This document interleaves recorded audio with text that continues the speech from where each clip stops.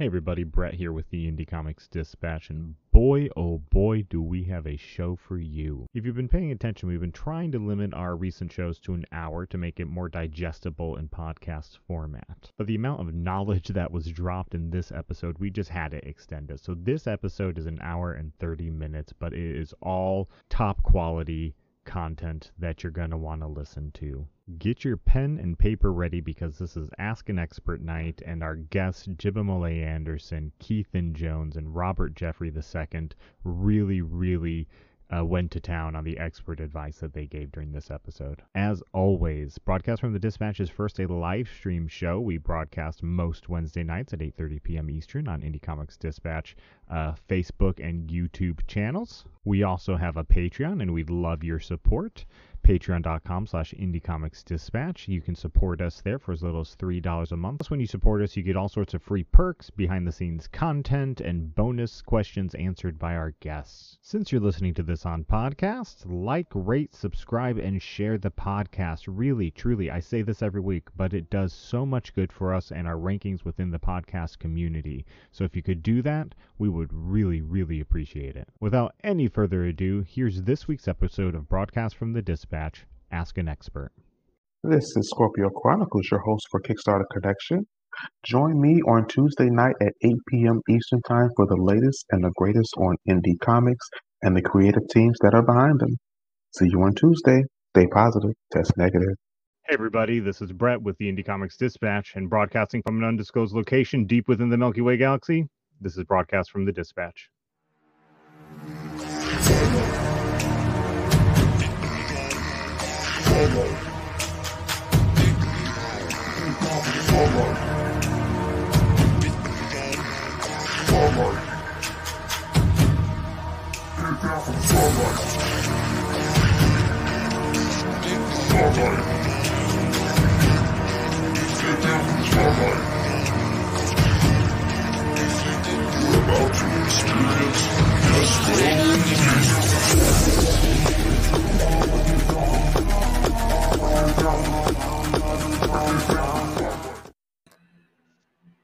Good evening. What's going on?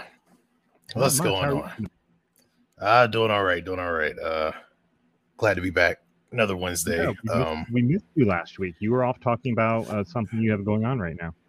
Yeah, I was off talking about my Kickstarter on Homebrewed's show. So Cypher Team issue 1. It's on Kickstarter right now. Links, you can find them in my social media bio. Or you can go to links.sovereigncomics.com to get to it. Right now, we're about $305 away from the next stretch goal, which is $2,000. So hopefully we'll get there before the days are up. But it's doing well. I appreciate everybody who has backed. I think a lot of these individuals I can start calling super backers, like the Soverse super backers, because they're always there.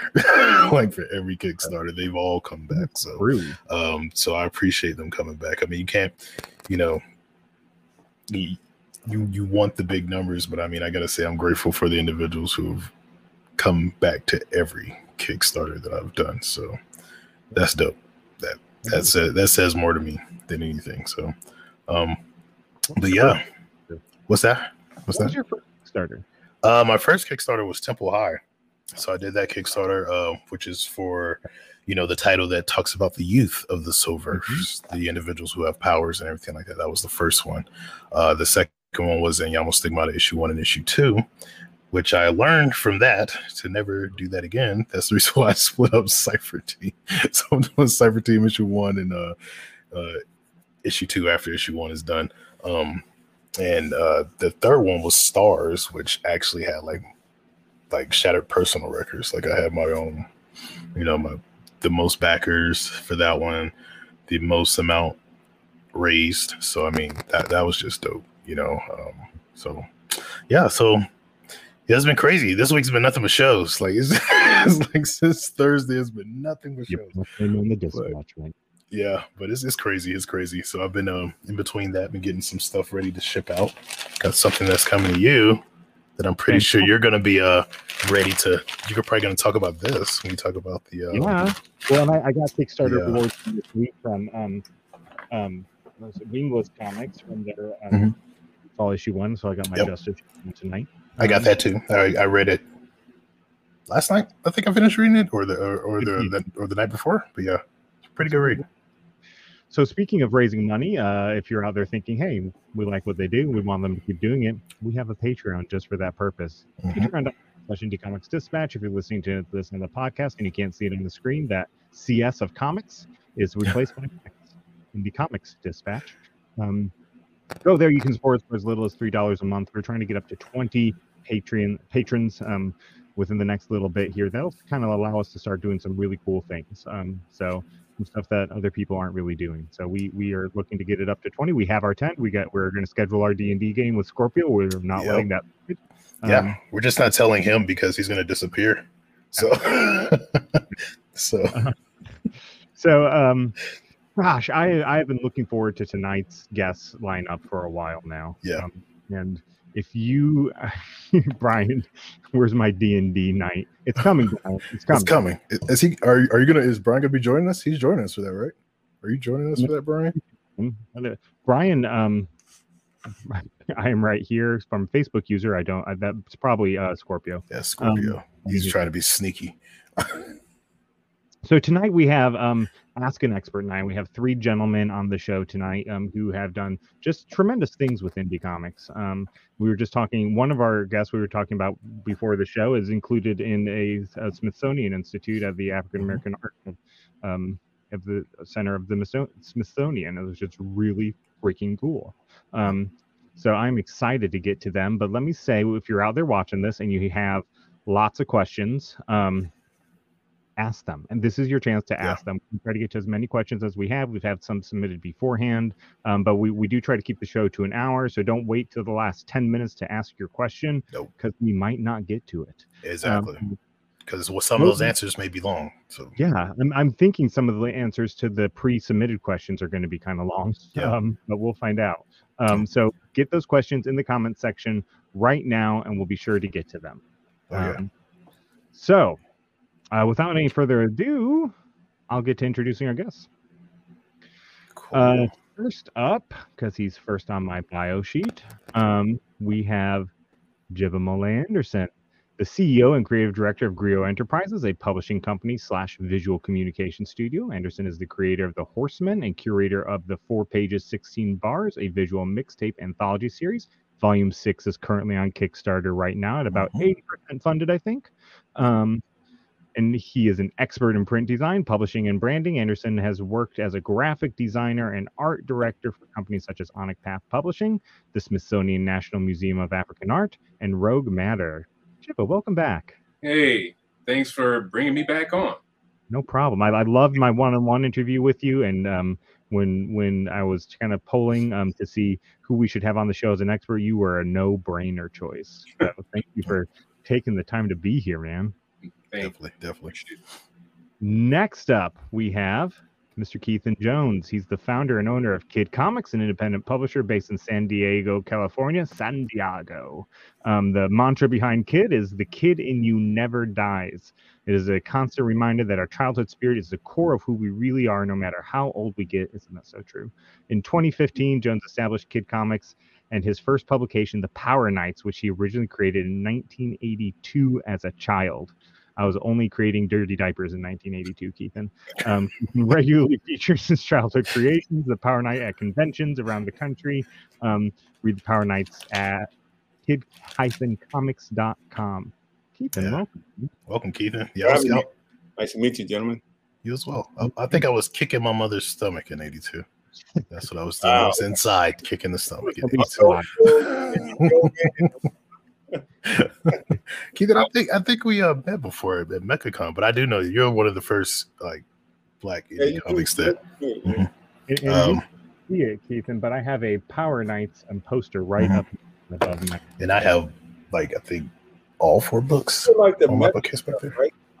What's that? You did like the. Yeah, I had the one mech story. Orisha Exos was the one mech story that I had, but since then, I breathed life into 4 other titles. So all the ones I had on my iPad that was coming soon, they're here now. They're here now. But yeah, you were. So this kind of a geek out moment for me because you were actually one of one of the individuals that I was looking at whenever I first kind of stepped into there. So this is kind of a geek out moment for me. Wow. You know, to be able to talk to you up here. So I'm that's definitely cool. doing well. Coming along. And finally, this evening, we had Mr. Robert Jeffrey II. He is in my hometown of Atlanta. He's a freelance writer who has worked for such clients as DC Comics, the Center for Disease Control. Sometimes those are one and the same. And Nitto Tires? Yeah. Right. He's the co-writer of Radio Free America, the writer of Retcon, Changa and the Jade Obelisk, the creator-writer of the Cliff Award-winning nominated Route 3, Volume 1, co-creator-writer of The Crossing, and the creator-writer of Mind to Avenge, the Book of Layla. He contributed to the Dark Universe, The Bright Empire, H Gunshots, and the Scribes of Neoda prose anthologies. He has also written for tabletop RPG game production companies such as New Agenda Publishing and Son of Oak. He's a graduate of the 2017 DC Comics New Talent Writers Workshop and is currently the editor-in-chief of BlackSci-Fi.com. You can reach him at www.robertkjeffrey.com. Robert, welcome, sir. Hey, what's going on? In 1982, I was born on the south side of Chicago, so we were talking about 82. So I wasn't the only one who was a baby or embryo. yeah. No, I was born on Super Bowl Sunday in the south side of Chicago. Yeah. Parents barely made it to the hospital because they had a party the night before, but that's my life. That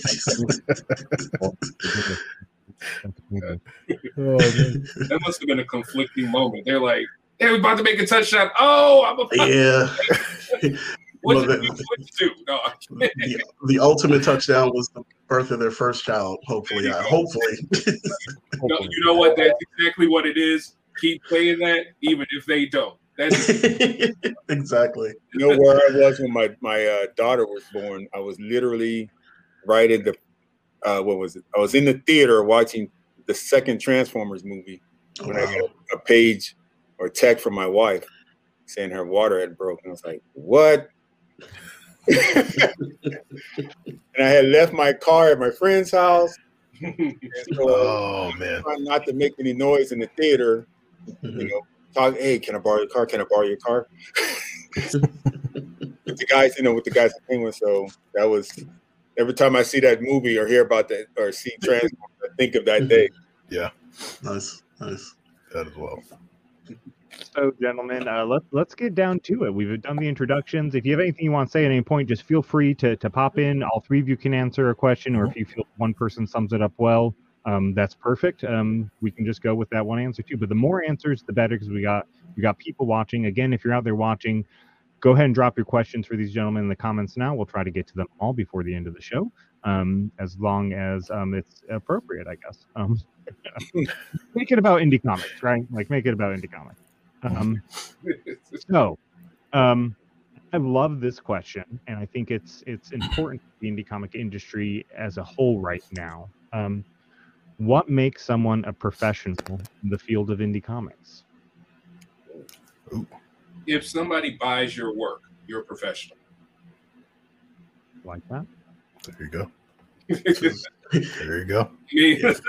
That's I was gonna say. Yeah, it's as simple as that. I mean, if you can get your script from a script stage to a published work, and then sell it, that's the biggest thing that I always tell writers is that, we can go to comic book conventions and try to sell scripts if we want to, but that's not going to happen, unless people are looking for your work like that. But at least for writers, you need a completed work, because the best we can draw is stick figures sometimes. So a completed work, and I think at that point, if you market it even without selling it, that's a professional actually. But yeah, the professional part, I mean, selling it is the icing on top of the cake or the cherry on top of the pie or whatever. So pie, I like pie better.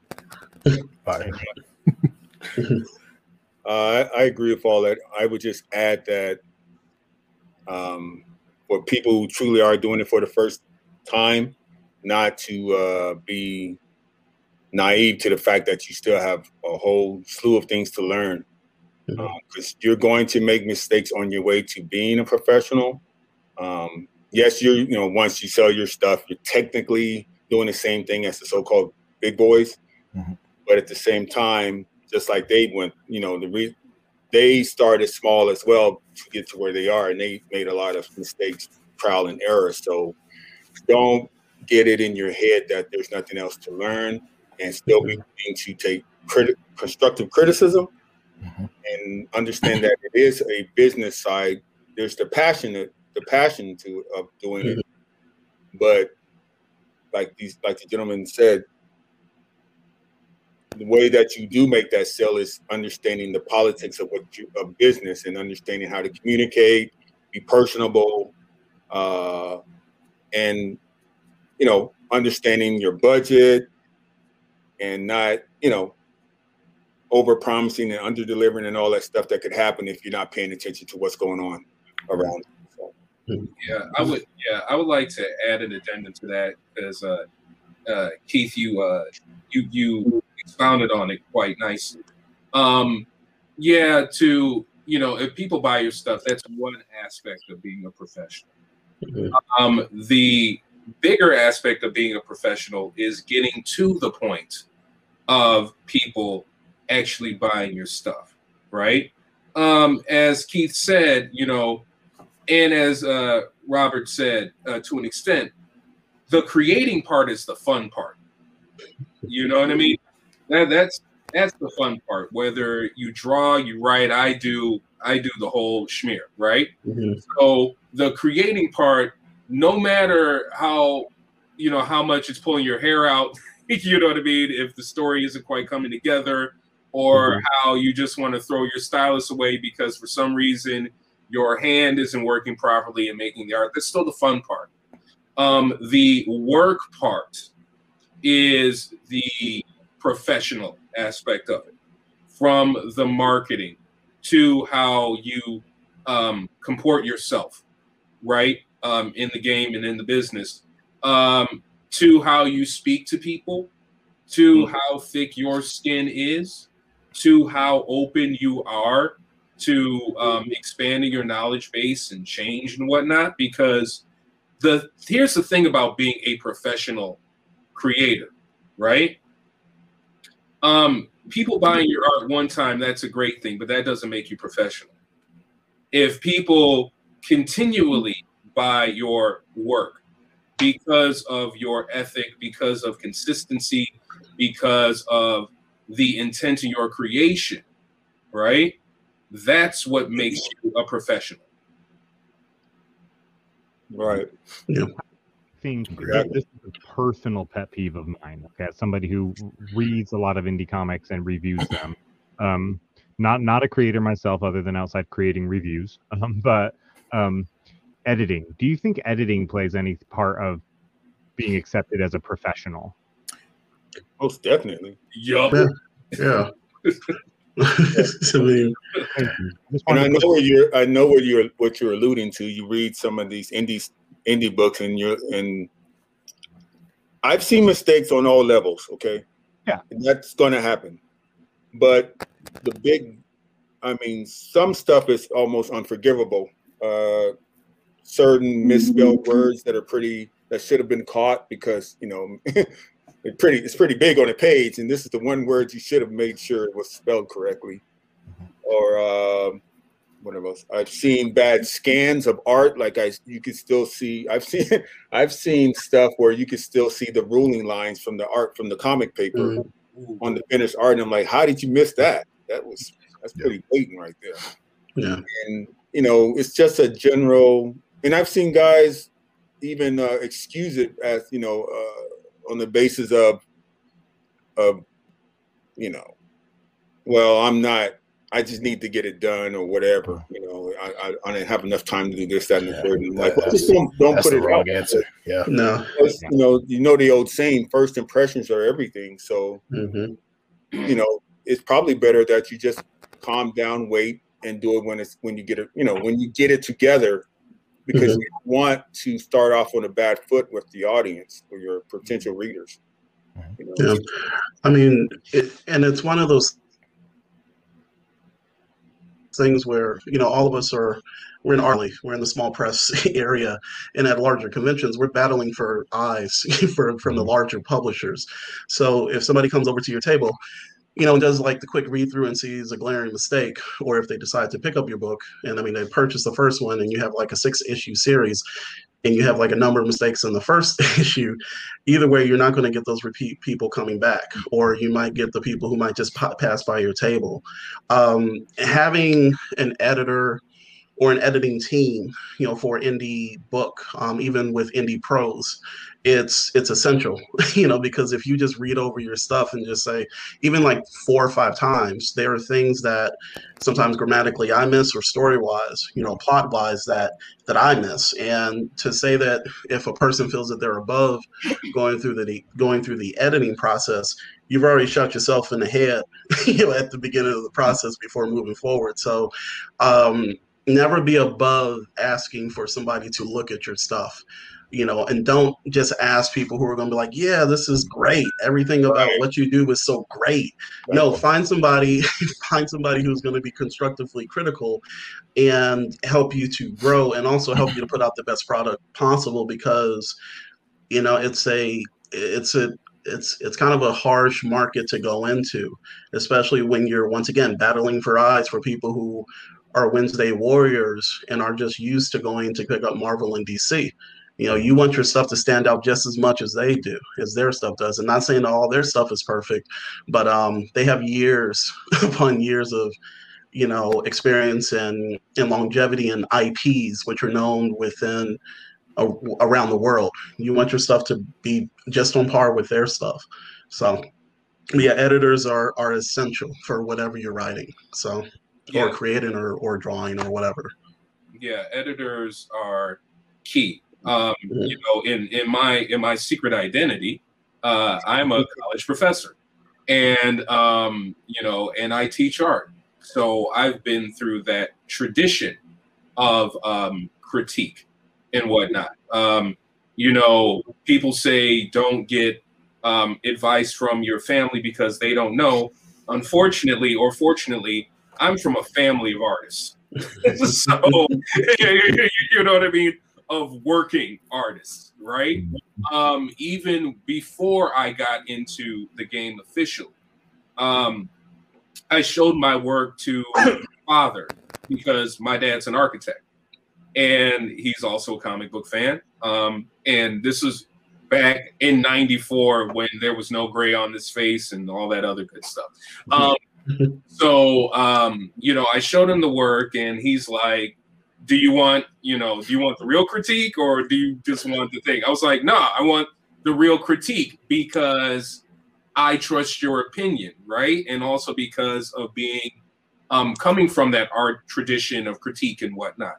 And, my father proceeded to put down some tracing paper, break out the triangle and the T-square, showed me where my perspective was off, so on and so forth. And he's like, I hope you're not upset. I'm like, no, I came to you because I trust your opinion because this is what you do. You know what I mean? And it's like, me being your son, I see you do this. It's like the tools that you use, I used to make this stuff.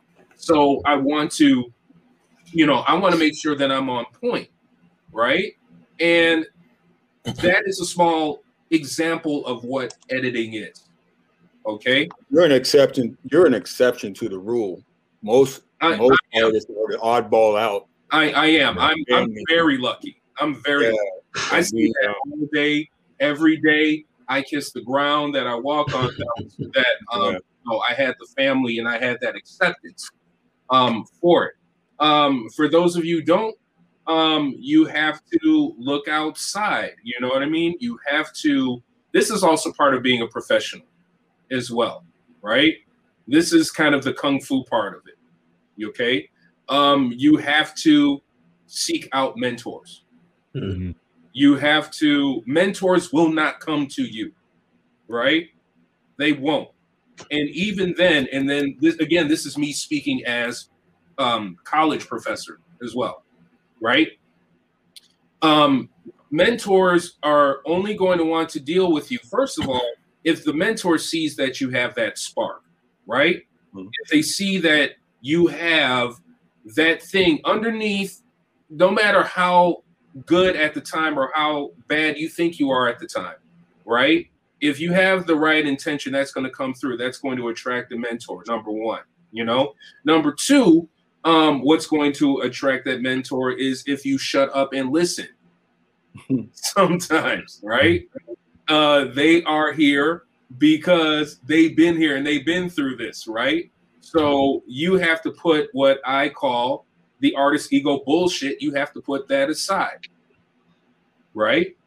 In order to get that learning. And actually, that's the difference between the indie comics that resonate and the ones that fall by the wayside. You know, that's how important editing is. Thank you, gentlemen. Definitely. I'm going to pop this. We're not going to answer this because I want whoever asked this to clarify a bit more. The process of getting your comic published. There's, you know, do you mean by a big publisher? Do you mean independently? Clarify that for us. If you're still out there watching, we'd love to answer that. But I don't know how to ask that. It sounds like they want the steps to how you take it from concept to actually getting it published. That sounds like someone who's never done it and looking for. Do you want to answer? And their books on. I mean, I'll take a stab at it. I mean, basically, you know, in short form, start out with once you get your idea together and you write it down and plot it out, and then go ahead and we'll skip ahead and say that they got all the art done, right? Well, let me back up. Before you even start drawing your comic, you want to know the format that you're going to publish it in, you know, as far as the size of it. You know, if you don't know what the standard comic book size is, Google that, or go and actually measure an actual comic book, get that information down.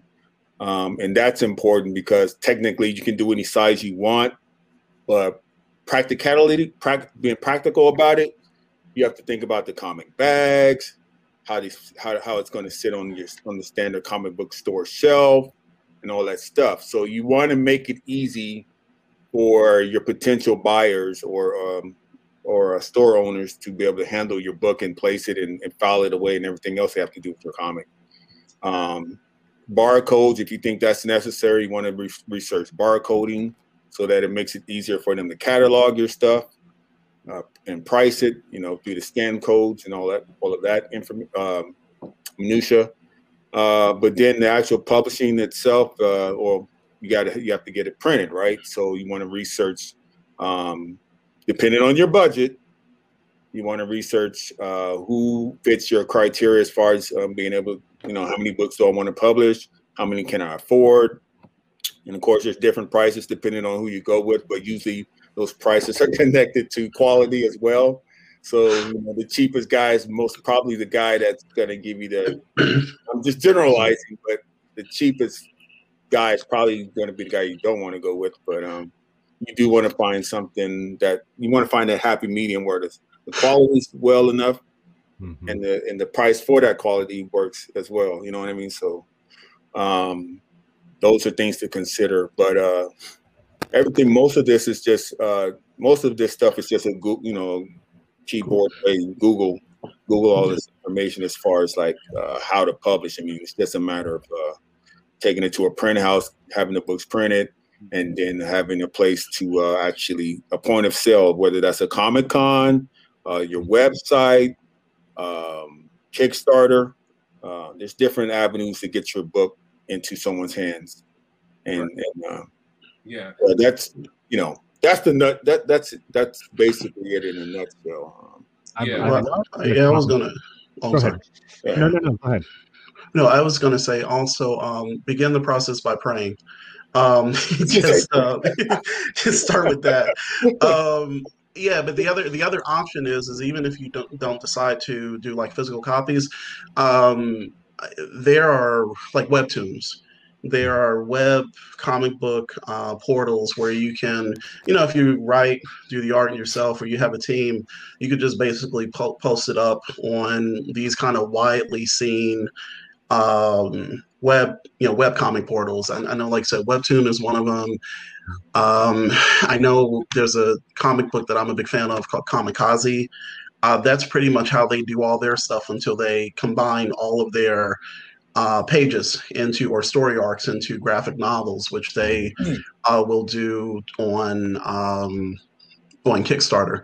Shout out to Team Kamikaze. But it's another way to go if you don't want to necessarily do the.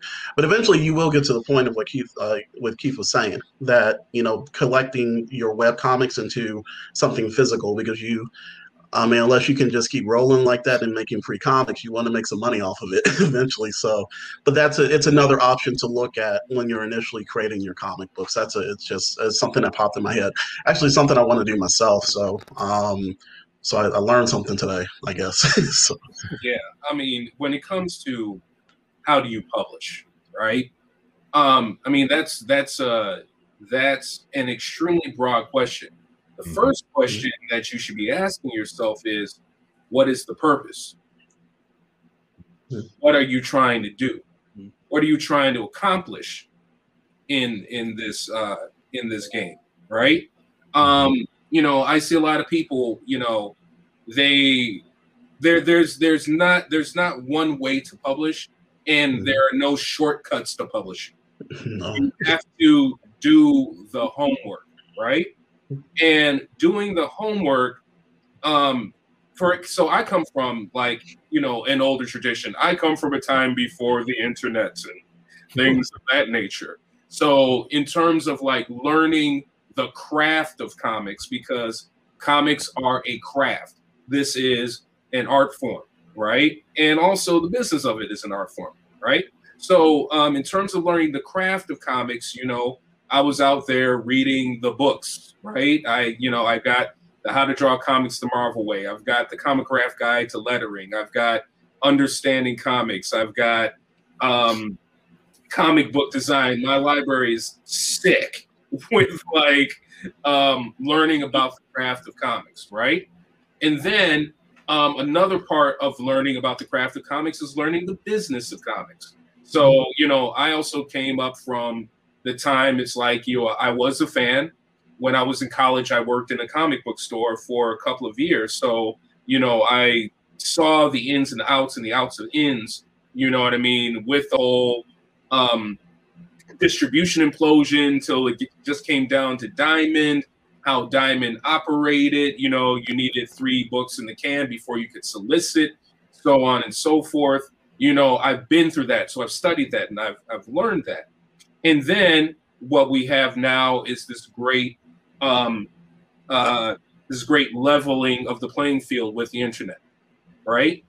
Mm-hmm. And you have a great leveling of the playing field even when it comes to printing, okay? Mm-hmm. So, I see a lot of people, they want to go to the traditional route, getting a whole bunch of copies printed, and they have them sitting in their crib, you know what I mean, till the con or something like that. I found early on the benefits of print on demand, right? And I started doing that in the early days when it wasn't so good. I tried to figure out different things. And again, this is coming from my experience outside of comics, of working in advertising and things of that nature, knowing about paper stocks and what looks good and what looks good, that sort of thing. And as print on demand popped up, and their stuff got better in the printing, what I did realize, again, with print on demand and all that other stuff, people are like, oh, it's low quality. I'm like, no, it's not low quality. It's that the people who produce the book don't know how to produce the book. They haven't really studied the craft, right? They haven't studied the craft of how you arrange your pages. Mm-hmm. Lettering. I'm going to tell you right now, lettering for me, that is the difference between somebody who knows their stuff and somebody who doesn't. Right. 100%. Yeah. Lettering is visible art. And there, I know whether or not a comic book is, in some ways, I'm going to be blunt about it, worth my time. Mm-hmm. Because it's if the creator took the time, you know what I mean, to work on their craft and develop their craft, Not saying that they have to be the best that there ever was coming out the gate, because nobody is. We always grow as we keep going on. But part of being a professional publisher, and this goes back to the editing question as well, is, you know, understanding the craft of comics, understanding what makes a good-looking comic. Not what makes your favorite comic, but what makes a good-looking comic book. There is a standard of design and packaging, and you look at that standard all the time.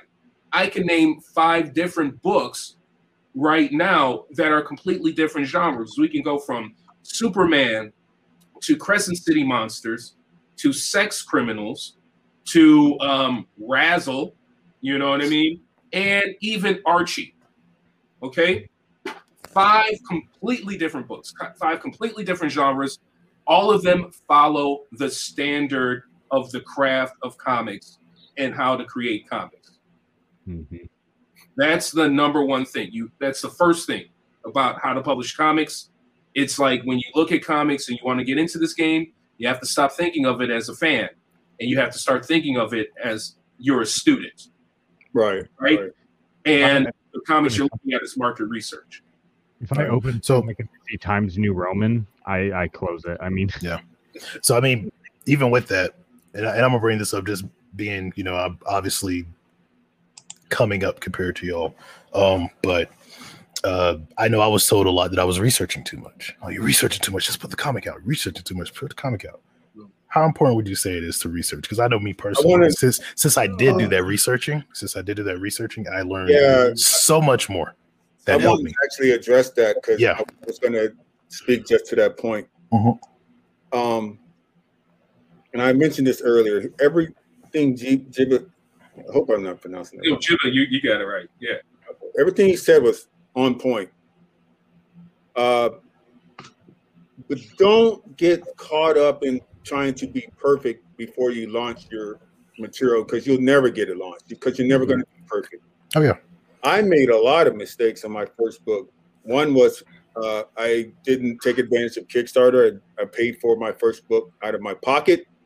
I printed too many copies because I got, you know, big eyes and got caught up in my own mind about, oh man, I'm going to sell X amount of books and this is going to be great. You know, it was the excitement of doing my first book and starting my company, but not really looking at it from not understanding that I need to test the market a little more, as far as like, don't just print enough, see what happens, study the reactions you get from people, take that information and improve it on the next book, or go back and fix the first book. Because you can read all the little how-to books you want, but nothing beats experience. You're just not going to see what you should be seeing that first time out. It's almost impossible. It's just like the high school athlete, the superstar athlete goes to the pros, and now he's just another guy because he doesn't know what he thought he knew. You're going to take your lumps, you're going to take your bruises, and that's trial and error. So to your point, yes, research, because that's smart, but don't get caught up in not thinking that there's a finite point of information, and now I'm ready to go because I know everything because I read. Yeah. I mean, that makes sense, because even like you just said, I did that with my first book, Orisha Exos. You bought Orisha Exos. He's the one who has the ugly copy of Orisha Exos. That book is horrible. That's okay, because but the thing is, like, my books after that. But the reason why I when people ask me questions, you know, because of the books that I have released, you know, I've released like still not that many, 10 books, you know, but I've released books now, and people ask me like, what do you think I should do? I'm like, well, research a little bit. Doesn't mean you stop, but research a little bit. And the reason why I said that is because when I did my first book, there were so many mistakes in that book that even though now my books are professional because I learned from those mistakes, I went and researched, I asked people questions, I got better artists, I learned how to letter myself and fix the problems that I had. However, like you mentioned earlier, that first impression put bad taste in folks' mouth now, so they won't even pick up the books that I have now, even though there are miles better. What's that? You actually get negative feedback from people? On the first book, yes, but I also got positive feedback too. See, I'm the type of person, I take both. I want to hear your negative, I want to hear your positive, because both of them are going to help me grow. Unless you just say, "Oh, that sucked," or "Oh, that's great," that's not going to help me grow. But the negative and the positive, especially if it's constructive, will help me grow. Right. I haven't. I'm sorry. Yeah, I was gonna let you go. Well, I was going to say I have an addendum to that though is, and this is an experience that I get mainly online, not so much at the shows, is that people will reach out to me and just ask for an information dump about how to do everything. And one of my first questions is, have you used this thing called the internet to research? Yeah. So that's the thing. So there definitely is a thing against like doing too much research, because after a while you got to pull the trigger. You got to pull the trigger. Yeah. Right. And that is something that I advise people, because if you come to me and you've actually done some homework, then that lets me know, like, hey, you've done that. I am not the only source of information that you were looking for. Because when we were coming up in the game, just like like we've all mentioned, for me, it was going to bookstores and trying to find whatever script books I could find, or whatever books on writing I could find, whatever comic book scripts online that I could find for free. And once it all happened and you learn the process of making comics, then you go ahead. So that's something that I advise people who are coming behind me, who are asking for, like, they want the full, kit and caboodle when it comes to writing comics or scripting comics. And I was like, dude, I got a 9 to 5. Like, have you done some of the homework yourself? But I'd be willing to offer advice to see if you've done some of the work yourself.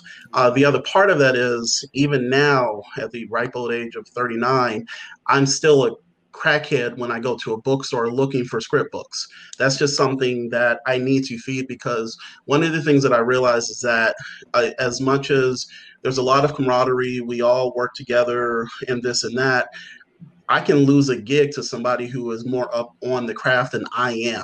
So to a certain degree, and this is a mindset that I had when I started working in journalism, like I will lose gigs because I don't stay on top of things. And I think that's within the industry.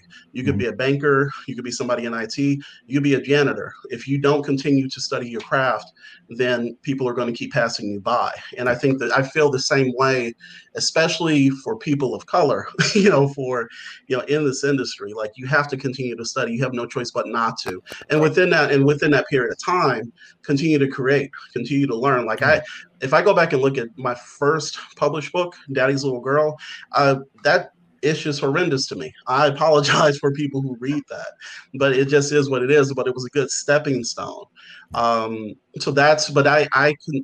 are the two things that I always tell people. If you're coming into this, study as much as you can, but then also continue to study even after you've put out like 10 books.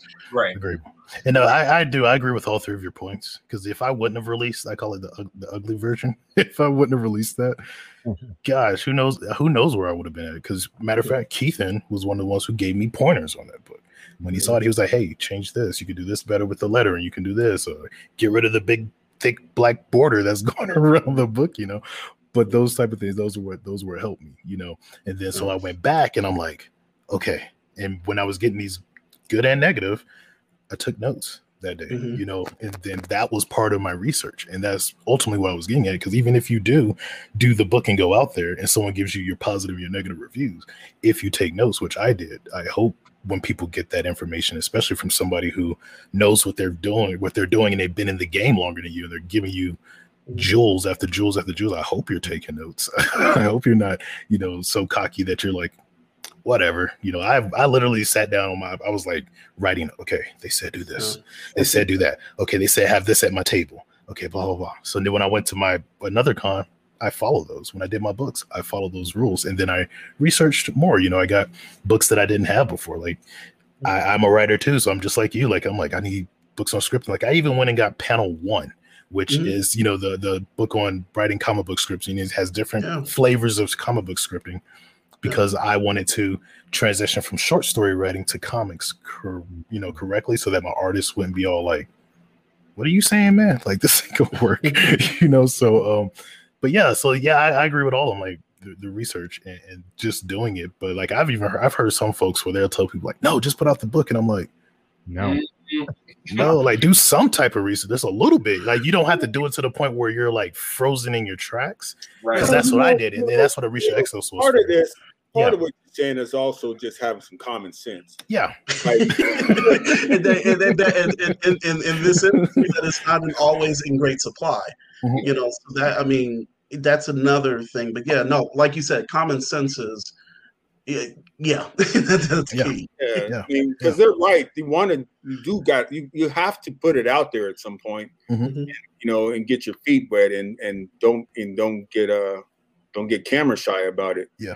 But I always say, the way I evaluate people as artists that I feel that are going to make it or not make it is by their natural enthusiasm for the craft.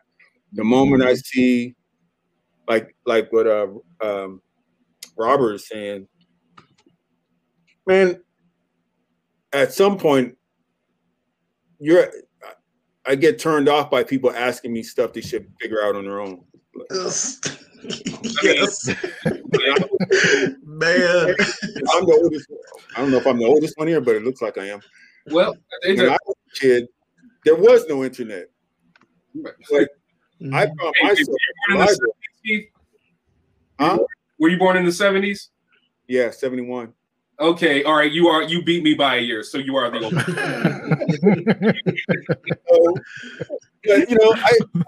I was, a weird kid, I guess. I was at the library over there in the art section on the floor looking at Michelangelo, Leonardo, learning how to draw. I would read stuff on Hitchcock on how to how to tell a story, set up your scenes. Even though I was doing comic books, I would transfer that information to comics. But there was no one on my back making me do it. That's what I'm saying. And to me, that's the difference between a guy that's going to make it, even if he has less skill than you do, he'll make it because he really loves what he's doing and he's persistent, or she's persistent. That drive. That's got all the talent in the world, but lazy about applying it. He's not going anywhere. Yeah, that's 100% the truth.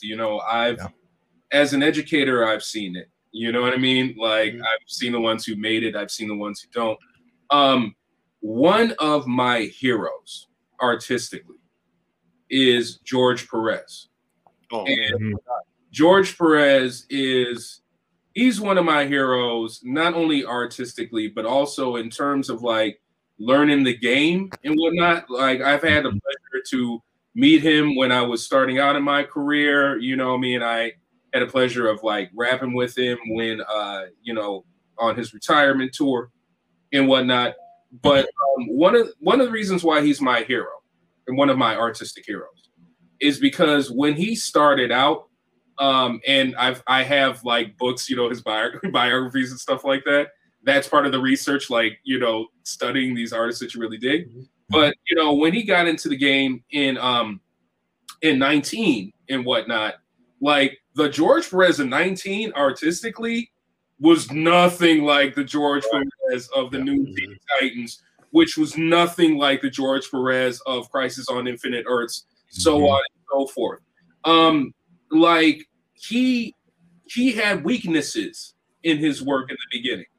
And it was like at one point, one of the stories was like at one point, his editor was talking about all of his weaknesses. And so he did a White Tiger piece that addressed all of his weaknesses artistically. And it put him on the path of growth, and then getting into more, photo reference and things like that from the Logan's Run book. And, I've like I said, I've been reading the biographies, different facial expressions, different body types, so on and so forth.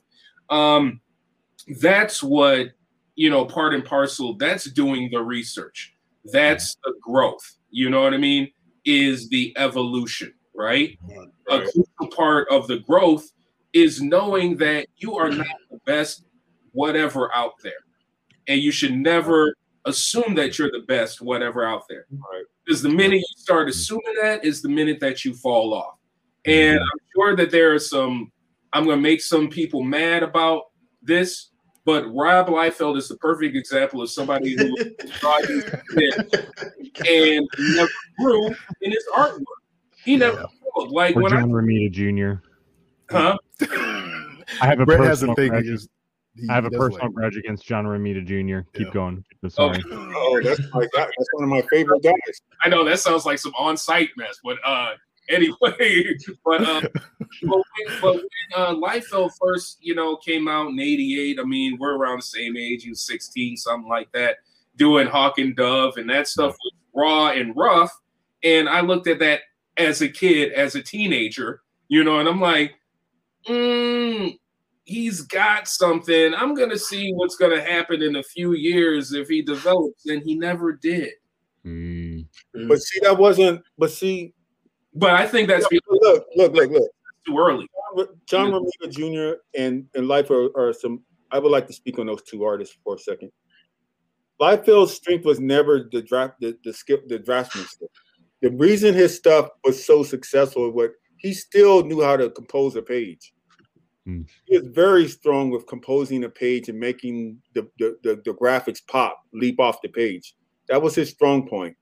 And to a child's mind, it translated. Right. Yeah. And he was very successful with that. Maybe a limited success, but it worked for him for that time period. Right.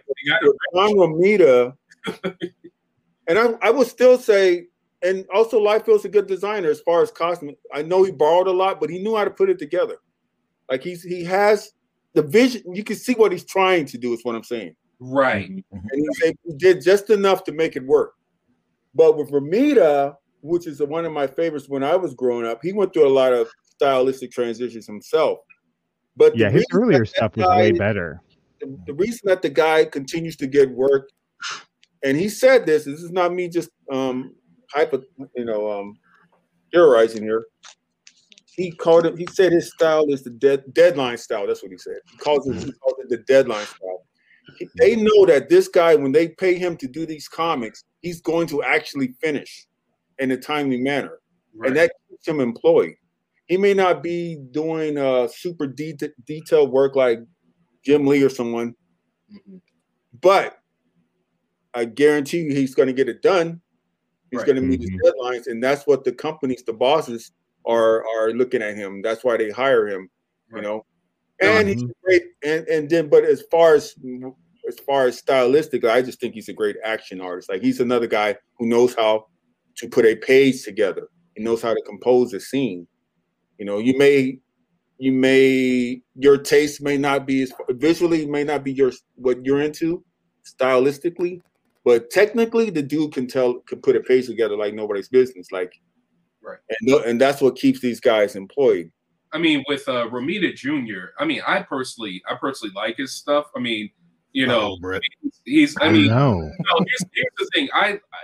I think like he had a really great period, like his Daredevil period. I think his Daredevil period was peak. You know what I mean? And also I think part and parcel with Romita Jr. is who's inking him right now. You know what I mean? Who inks him and stuff like that. I think that helps him out as well. Romita Jr. for me is a great storyteller. Keith, everything you said about Liefeld is true.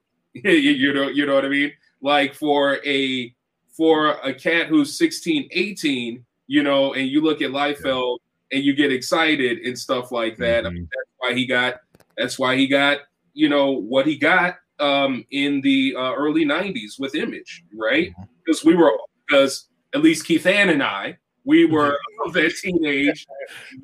I was old enough. I was old enough to read a comic. Come on. Well, I was going to say, for me, so it's funny. I mean, y'all talking about. I was there. So I was there. Y'all were there. Y'all were younger. So when you look at chances are, ancient times, we're looking at Liefeld, you were like, holy for holies, this dude is the dopest dude ever. Well, he's like a teenager and he's doing this. I mean, Rob Liefeld was the comic fanboy's dream. Had the dream job as a teenager, made millions, off his creations, so on and so forth. Cool when you're 18. Not so cool when you're 38. That's what I was gonna say. Yeah. Like this little joker here. I'm gonna break in for a second and say, Robert, did you get your piece did you say which?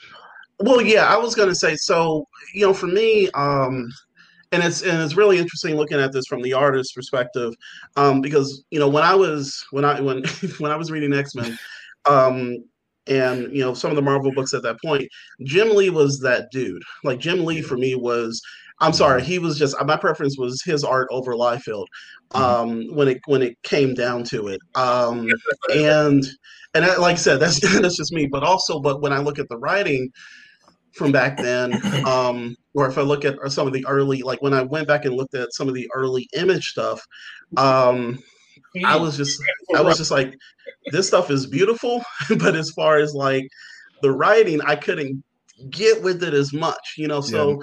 And it's interesting because for me, like it wasn't until like, maybe like the 2000s when I was starting to kind of look into this industry, to break in, but also appreciating more of the writing, was that that's when it seemed like the writers kind of made that transition. So it's just like I can see what you guys are talking about, but it's weird. But because for me, between those two, and I love and respect what they did, especially with Image. Because they burst out of like they took the reins of these positions that they had with, primarily Marvel, some folks with DC, and they were just like, let's just do our own thing and make that money. And it's weird because like now the focus, I think, sometimes is more on the writers, because you look at folks like Kirkman. Kirkman's about to get, he's at The Walking Dead. He now has Invincible. And then I'm looking at the brothers doing Excellence. I'm looking at all of these people that are coming through. Liefeld he was fun. I mean, he was fun to read, but I felt like when I was, as far as the storytelling, at least from a writing perspective or from a fan's perspective, that Lee and Claremont period is just one that I think kind of set the standard at times. He said, please stop talking about Liefeld. But yeah, that's I had X-Men #1, thinking that was going to pay my way through college, and I was like, no, speculation, and all that good stuff. But I'm not gonna talk ill of those guys ever, because you don't get Robert Kirkman without those guys doing what they did.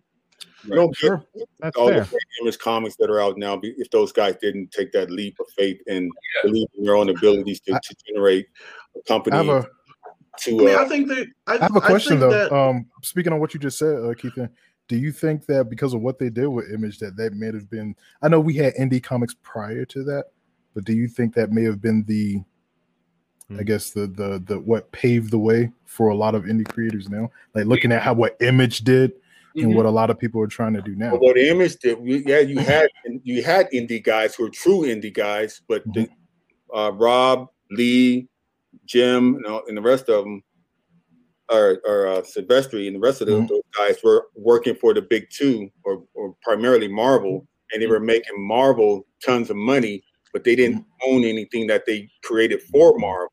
And so what was happening at the time, prior to them, the Marvel comics, you remember there was a time where you didn't see the credits for the writer and the artist on the cover. You didn't know who did it until you opened the actual book and read the credits.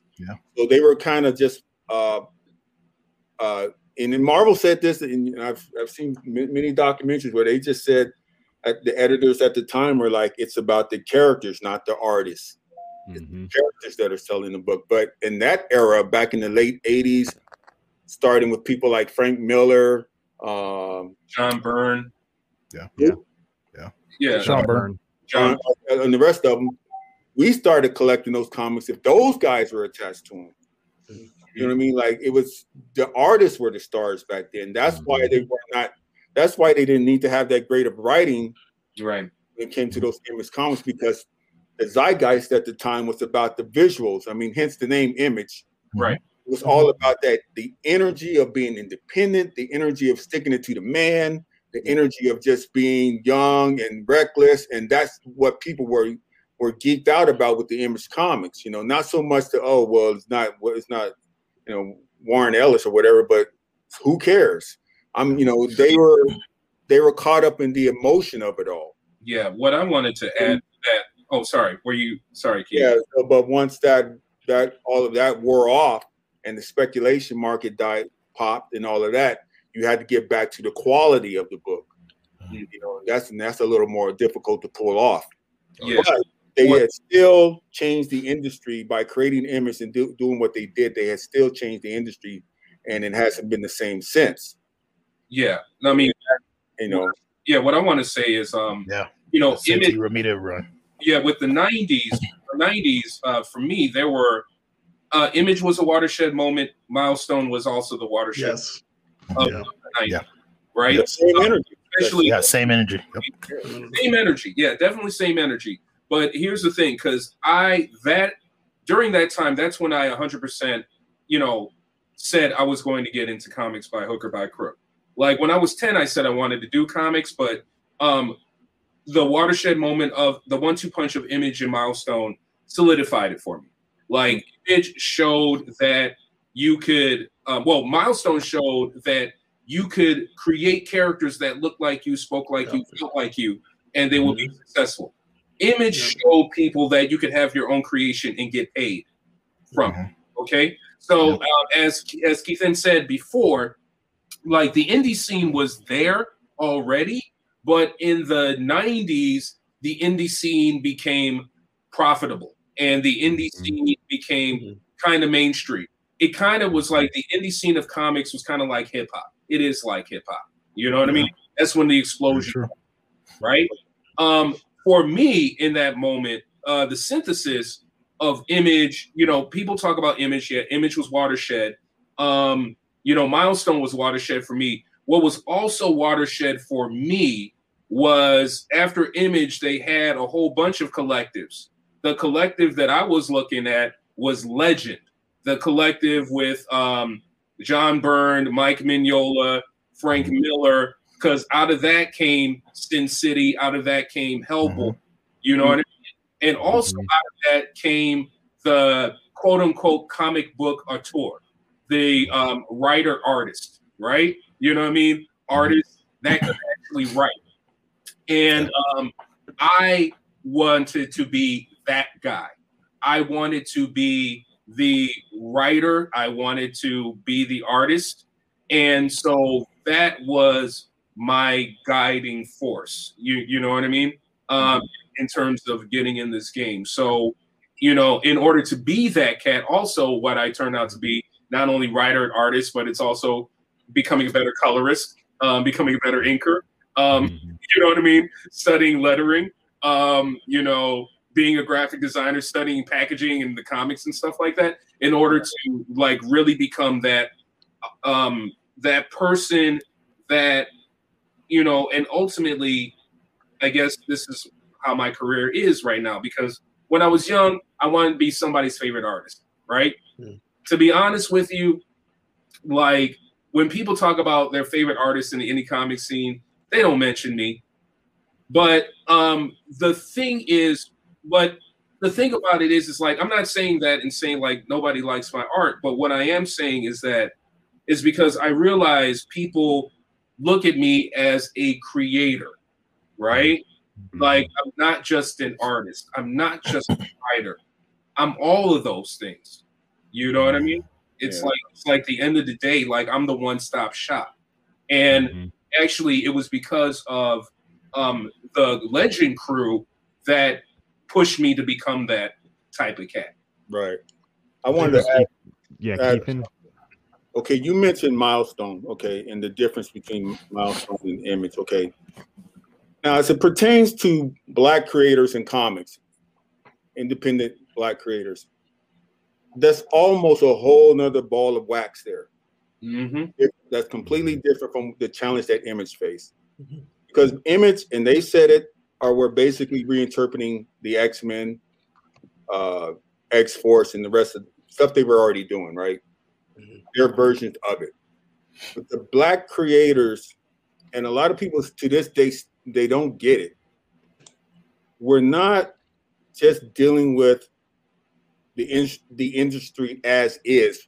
We're dealing with breaking cultural norms. Mm-hmm. That's why I do a show specifically called Black Comics Day, versus just Comic Con, because it's a necessary component to change the mindsets within not the white community or the Asian community or any other community, but in our own community. Because that's our biggest hurdle right now. Exactly. It's not, oh, the white man's got his foot on my neck, so I got to create Black comics. It really has nothing to do with that. It's more about changing the mindset of our own people to accept the intellectual side of us and not be embarrassed by it, and embrace it more and nurture it. Because right now we're judged by stereotypes. We're just, I was tall all my life, right? I was a tall guy. Of course, what course am I going to get? You play basketball? You play basketball, yeah. No, I don't play basketball. I can play basketball, but I don't play basketball. I get. Do you play football? That was the question I always got. Or, anything outside of the stereotype is always like people like, whoa, you do that, or you do that, or whatever. You know what I mean? And just making comics in general is hard for anybody in any race.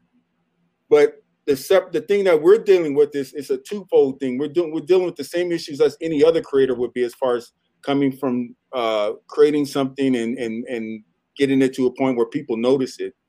But also, we're dealing with preconceived notions of who and what we are and what we're bringing to the table. Mm-hmm. And that's that extra challenge that we're dealing with. So in my case, I feel like I'm not only trying to walk through a door, but I'm also having to build that door to walk through it. Yeah, that makes sense. Yeah, what's interesting about that? Oh, sorry, I just want to say that what's interesting about what you said, Keith, is like right now, in 2021. Black content is hot. As we see, shout out to Black Panther. Black Panther, opened the door to Black speculative fiction in the mainstream, right? And now, then we got Watchmen, and then we got Lovecraft Country, right? And I've been saying this for quite some time. This is like the first time that the majority of Black America has had the opportunity or the, shall we say, the permission to imagine, right? And what's also happened is that historically, the vision or the imagination of Black America was in the other's hands, if you know what I'm saying, right? And so what I see, and I'm sure you see it on boards, we all see it on the boards and stuff like that, right? We go to these FB groups, they talk about being creators, and they talk about, expanding the culture of Blackness in comics, and they wind up still talking about the corporate too, or they wind up, they wind up still looking for representation from the other, right? One of the first things that I did when I created The Horseman is that I said I wanted it to be free from the root of Western superhero myth, which is predominantly Greco-Roman, you know what I mean? Also, Abrahamic religions, a bastardization of like Asian, mysticism and Egyptian mysticism, so things of that nature. So that's why I went, and this is in '97 when I was in grad school. That's why I went and started studying and working on the Orishas. You know what I mean? And doing with the Orishas what Jack Kirby did with Asgardians, right? So it's kind of funny, so automatically I was creating these heroes that were sort of free from the gaze of the other. You know what I mean? That was completely within our power because we're dealing with a different type of mythology, right? And now I think for creators and the Black comics that are really popping off right now, like The Excellence, like Bitterroot, like Crescent City Monsters, like Spirit's Destiny, you know what I mean? Like you, Robert, with Mind to Avenge, you know what I mean? Which is a good book. Kind of the Where's Tyler, you know what I'm saying? Like all of this stuff that's coming out is that, you know, these cats are making it happen because they're creating free from the gaze. You know what I'm saying? Yeah. And the thing about audiences, as you were speaking, Keith, it's like other audiences are picking up on that. But our Black audiences are kind of tough to get to. You know what I mean? Oh, yeah. Luckily, like for instance, with the Horsemen, you know, I've got people, you know, white folks, Asian folks, you know what I mean? Like picking up left and center. Don't get me wrong, I get Black folks too. You know what I mean? Right. Part of that is because, again, of you know, the quality level, right? Because the quality level, I had to make the quality level at least DC or Marvel to attract Black folks to buy it. You know what I mean? Because it's like, you know, oh, this don't look like a DC or Marvel comic, so I don't want it. You know what I mean? So, like, in designing the package for the Horsemen from Jump, logo, the whole nine, you know, I was like looking at DC Comics and I'm like, at the worst, I have to be as good as DC or Marvel in the presentation. Yeah. At worst, you know what I mean? Right. But, you know, I have to go above and beyond that. And that also kind of ties in, you know, people like, they talk about the representation or they complain about lack of representation and they keep looking to the corporate too for representation. And I know all of us in this group has felt that frustration where cats are like, you know, where's the next milestone? Where's this? Where's that? And we're here. And we're here. And that's the thing. Like, that's why I wanted, like, ever since y'all went down this path, I've been wanting to double Dutch into this conversation so dang on bad, and I'm going to try to make this short. Like Southside Chicago. Oh no, Robert, going back to Milestone, and I'm going to make this quick. Like, yeah, so going back with Milestone, that's what allowed me to realize that I could do this. Because in the letters page, it was black and brown, and it was just people who, I mean, no offense, who weren't just white guys. Yeah. That's how it was for me. Yeah. And I always tell people that the Milestone #1s have much more significance to me than Watchmen and The Dark Knight Returns and anything along that level.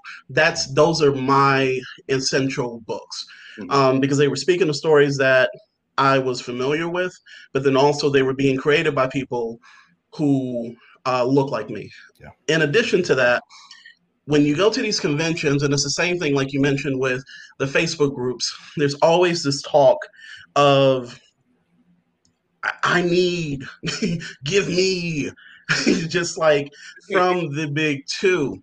And we are sitting over here, Keith, and I've seen you in this industry killing it. Yeah. Javon, I've seen you killing it. I've seen my brothers and sisters around us just killing it. And guess what? We're bringing quality material. And especially the running joke that I always tell people is that I don't have a set of business cards on my table anymore, because I got tired of people walking up with stacks of Marvel and DC prints. And then they would come over and they would complain about not getting what they wanted from these companies. And then they'd be like, brother, I will take your business card and I will go to your website. Right. And then I would be like, look, you literally just told me that they weren't giving you what you wanted. And then you take a business card. It becomes a catch-22 with specifically looking at blurs. And now, and also there are a huge segment of blurs out there who support what we do. But if you keep complaining about what you ain't getting and you haven't done the homework to find these places by going to Indie Comics Dispatch, which Brett ones, there you go. I know how to segue and stuff. Nicely done.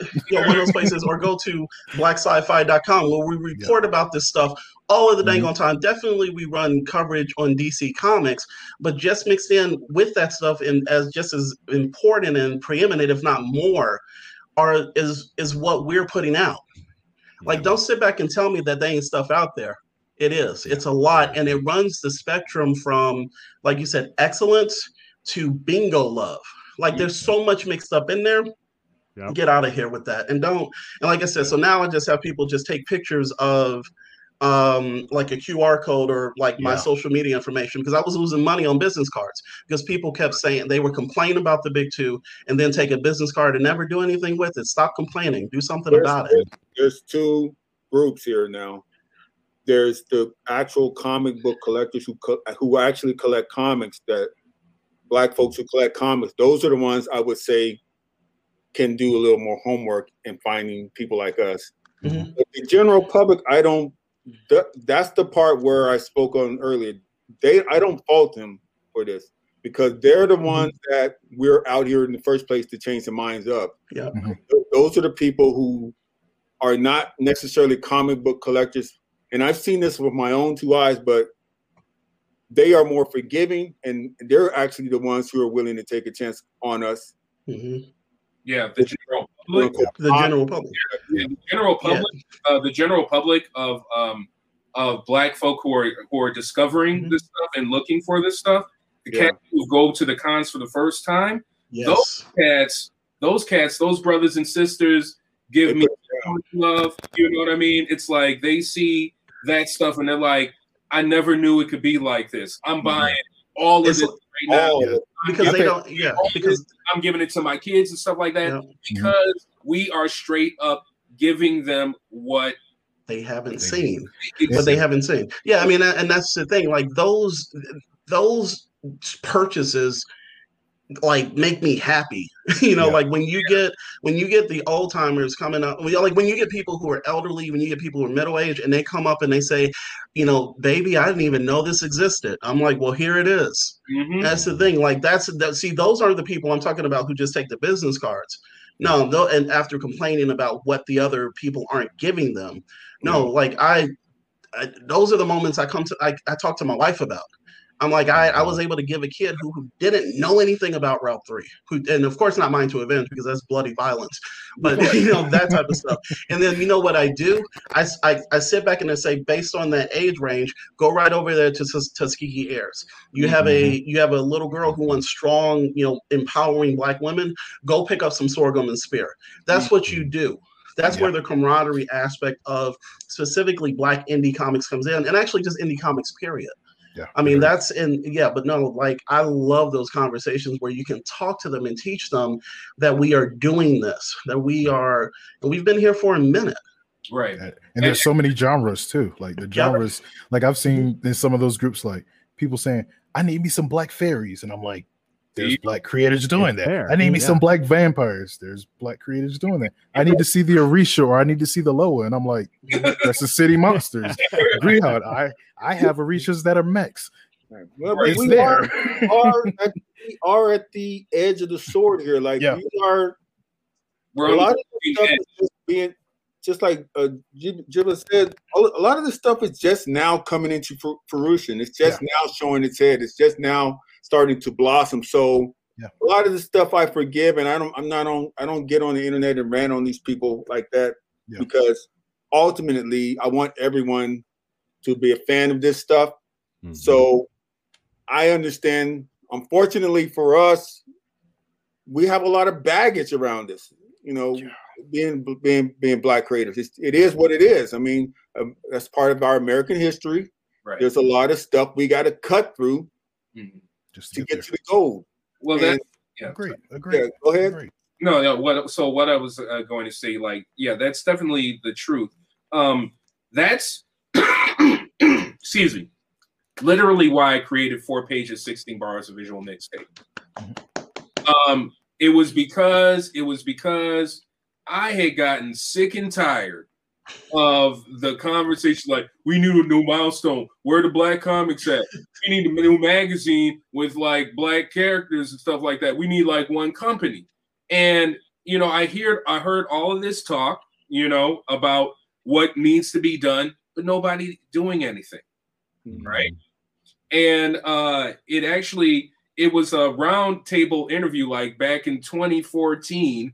that I had with cats like John Jennings and Hannibal Taboo and Quinn McGowan came up in there and whatnot. And we brought this thing up again about this consolidated effort. And I was the one who said, like, well, what really we need to do is we need somebody who's connected to these people, who could reach out, get this stuff together, who could put their ego aside, and it's for the project, it's for the unit, it's not for them. And and just has the wherewithal to put it together, construct it, design it, get it to market. And I'm like, okay, since I said all this stuff, I guess it's going to be me to do it. Like if you're going to talk about it, be about it. That's how I am. Right. And the whole notion of it, and to address that whole thing, like we need one comic book company.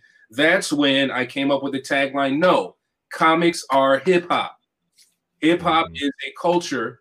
Comics, especially Black comics, is a culture. Yeah. Hip hop is not just Def Jam. Hip hop is not just Death Row. Hip hop is not just Tommy Boy. It's not just Cold Chillin' Records. It's not just Rock. It's not just Cash Limit. It's not Cash Money. It's not just No Limit. It's all of these groups, right? Right.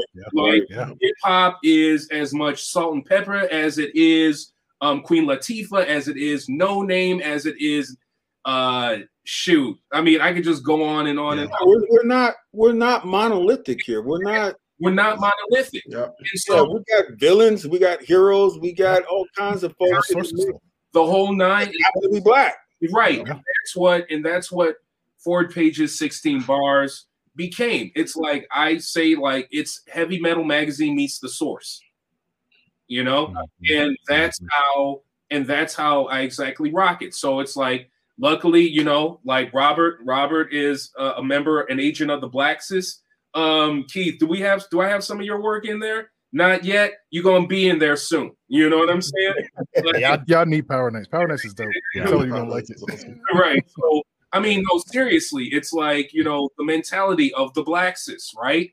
That is like our universe. Not necessarily shared, like all our characters interact with each other, although they could, but we're part. This is the community. You know what I'm saying? Like Black comics is the Harlem Renaissance right now. It is hip hop. You know what I'm saying? Like, and we're not. I've seen talk about one singular company and stuff like that. I'm like, come on, guys, it's not practical.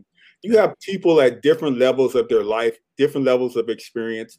You're not going to have a certified professional working with a guy just out of high school just because he's Black or she's Black. It doesn't work that way because you're impacting each other when you put this stuff out. Yeah. That's why, let's go back to the beginning of this podcast when we were talking about what it is to be a professional. You got people out there that really push their First Amendment rights and just say whatever the hell they want to say on the internet.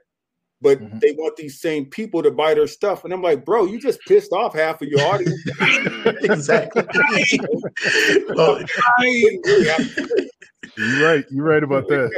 You talking about the one cat that was trying to launch that magazine, and don't foul up this conversation with that thread. Okay. I'm not getting up here to name any names, but I'm just saying I see a lot of it of people letting their passion or their emotions get the better of them. And there's a time and place for these conversations, but the moment you cross over and calling yourself a business person and you want to make money, there are rules to the game. Yes, there is. And if you don't think there's any rules, go out there and try it and see what happens. Right. What does Jay-Z say? I'm a businessman, but it's not. I'm trying to remember the lyric, but yeah, I mean, well, that's the other thing. Like, we live in a day and age where social media is something that is a tool that we need, that we can utilize to help kind of grow our careers and also grow our brand. But you also need to know when to step away. You need to know when to let your fingers stop flying across the keyboard. And that gets a lot of people in trouble. I mean, sometimes I might post something which I immediately know is stupid, and then I just pull it down. Like, it's just like, if you don't have the and like you said, that's where being a professional comes in. You gotta realize that just as much as this tool can help you, it could harm you, and it has a long memory. It's just like there's a difference between having. There's a difference between posting an opinion on a subject versus throwing insults to somebody. Like that's the way you're trying to. The moment you insult somebody, they already stopped listening to you. Yeah, agreed. Yeah. So it doesn't matter how well put together, how true your statement is. They can't hear it because you just called them a jerk or whatever other name you came up with. You know what I mean? It's human nature. People are emotional. They have feelings, and people listen to almost anything if you present it right. That's the truth. You know what I mean? Very true. Very true. I'm going to break in here because we try to stick to an hour. We're at almost an hour and a half, and I know when to shut up and let the vibe go. Too much knowledge. To do an hour. Too much knowledge in here to do an hour. Fantastic conversation this evening. We had a couple questions on printing, advice on getting books printed. I'm just going to say check out 133 Art. That's all we're going to say about that. And then we're going to lightning round. This last question, after I remind everybody we do have a Patreon. If you enjoy conversations like this, help support us on Patreon, help us keep getting great guests like tonight, and you get some really great rewards, including a Sovereign Comics Universe comic book for patrons 11 through 20. I'll be sending those out tomorrow to you, Britt. Thank you, sir. So final question, let's do the speed round style. What motivates you even when you're afraid no one will get your story / character / book? Like you think maybe you've had this in your head, but maybe nobody else is going to get it. How do you push through? What motivates you? I can jump in. I'm selfish. I'm sorry. Like I write, I mean, sometimes like if I'm not entertained by what I'm putting together, there's no need for me to keep creating. I'm sorry. Like I have to be entertained by it so I can, push it for, to the next step. So, selfishness. There you go. Love it. Dig that. Love it. Anybody else? He's right. That's something I didn't know earlier. You got someone sneaking behind you there. I know my daughter. She does this every Wednesday. She doesn't just walk past. Assassin's Creed, man. She's coming to get you. Yeah, that's something I had to learn, especially back in the 90s when I was trying to still find myself. I got caught up into the whole, everyone has to draw like Jim Lee, or everyone has to draw like Marc Silvestri. Let me alter my style to fit the zeitgeist of what's going on, and you can lose yourself, and it's also a huge mistake to do to begin with. So to answer the question, like Robert said, don't think too hard. Just go with what already entertains you, what's in your heart, and let the rest of it fall in place naturally. You have to put everything you do, total confidence, in that you like it. Yeah. And that will translate to everyone else eventually. Yeah. Jibba, anything to add to that? So in the beginning of my career, just like Keithan, we all try to mimic our favorite artists in the beginning until we find our own voice, right? And just like Robert said as well, it's like in the beginning, what I came to realize is like, you have no fans while you're creating something out of thin air. The only fan you have to satisfy is yourself. Yeah, that is true. Satisfy yourself, and you think, and you have put out that thing that you don't think exists. If you did it well enough, other people will pick up what you're laying down, right? And so in the beginning, what motivated me was faith. All right, 20-some years into this game, where I am now in the industry, being independent, it's about legacy. Okay. Love it. Love it. If Gentlemen, this has been Yes. such an amazing show. Yes, Thank man. you so much for each being here. I knew it was going to be a great show, and For real. you all did not disappoint. Thank you so much to everybody out there watching. It's the first of the month next week, which means Indie Comics Dispatch and Friends Night, which means it's not going to be nearly as knowledgeable as tonight. No, no. It's just going to be wild and us attempting not to get kicked off of social media. Yes. So tune in next Wednesday night for a completely different show. Nope. But Jibba, Keith, and Robert, thank you guys so much for being here tonight. To everybody out there, we will be here again next Wednesday, 8:30 Eastern. If you are out there and you're like, hey, I like podcasts, there's a podcast version of the show. Go back and re-listen to it on all the major podcasting platforms, even iHeartRadio now. And check it out.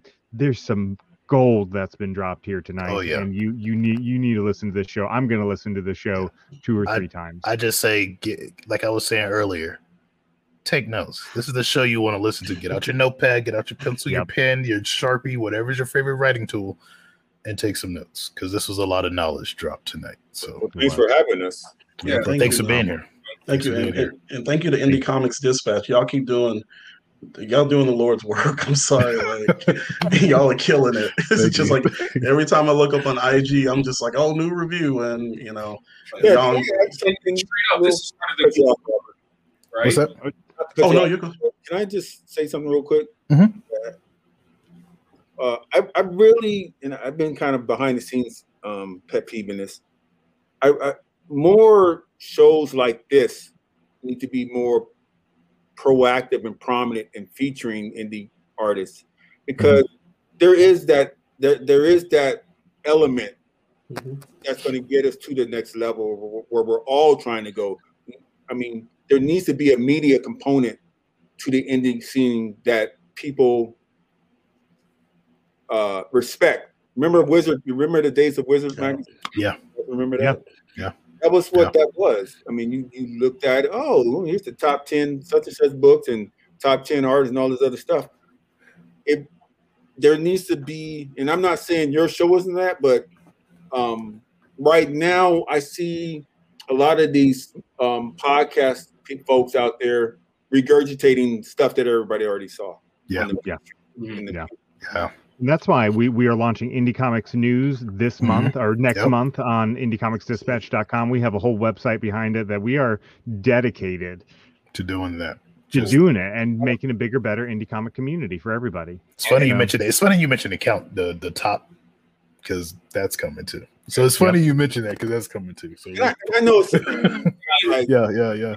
This is like, oh, this is the absolute fact, but it's a conversation starter, and Agreed. Yeah, that was one of our biggest things we wanted to do. We wanted to make sure that, because we said the same thing when Brett and I got together after we left another show that goes unnamed, but we sat down, we was like, indie, that's it. That's all we want to talk about. Black indie creators as a whole, and also put black creators for it too. Truth be told, now truth be told, even in the indie scene is what's popping right now. Oh yeah, most definitely. Not just black creator, but indie in general is what. I agree wholehearily. Gibbo's trying to get a closing word in here. Like I was saying, with the whole notion of the comics are hip hop paradigm, right? As much as we are, as I say, visual MCs and literary DJs, we also need the crowd controllers, and we need the quote unquote digital radio to get it out there. Yes. So Brett and Tier, they're doing their part. They're being Bobito, out there. They're being thing. Man, that's best compliment we've gotten, Tier. I know, right? Like I said, y'all are. You know what I mean? That's the real deal of it. Yeah. And like straight up, some of the other podcasts, Keith, and you're absolutely right. I don't watch that stuff. I don't care about regurgitating what happened on WandaVision. I saw WandaVision. I got my what I want to know is like what's popping in the quote unquote underground. I'm a backpacker. You know what I'm saying? Like De La Tribe, Roots all day. We need the indie version or the comics version of Yo MTV Raps, because Yeah. so many rappers from different regions. I had a thought on that, and I have an idea for that. And you had all kinds of stuff. Oh man, yeah, we'll talk. That's dope, Keith. Yeah. Everybody out there Yeah. watching, we're going to take this conversation behind the scenes now. Tune in next week. Guys, again, wonderful conversation. Thank you so much for carving out time on this Thank you very Wednesday much. to be on Thank the you. Dispatch and to talk indie comics and Black comics in particular. Everybody out there watching, thank you for watching. And you're why we do this. To keep getting creators like this out there to you, so that you can buy their work and support their Kickstarter. And Spread the word. Spread the word. Like and I say in my let people post, share if you dare. That's what I say in my post all the time. So dare to share. And do more than just take a business card. Support these creators. Yeah, exactly. Stop that business card stuff. So long, everybody. Take it easy. Why are you still listening? It's the end of the podcast. But since you listened to the whole thing, since you're still here at the end, as this podcast ends, as you exit out of the episode, why don't you give us a rating? And if you're not following or subscribing to us yet, go ahead and do that too. As I said at the beginning of the show, it helps a lot, and you'll be doing the Dispatch a big favor.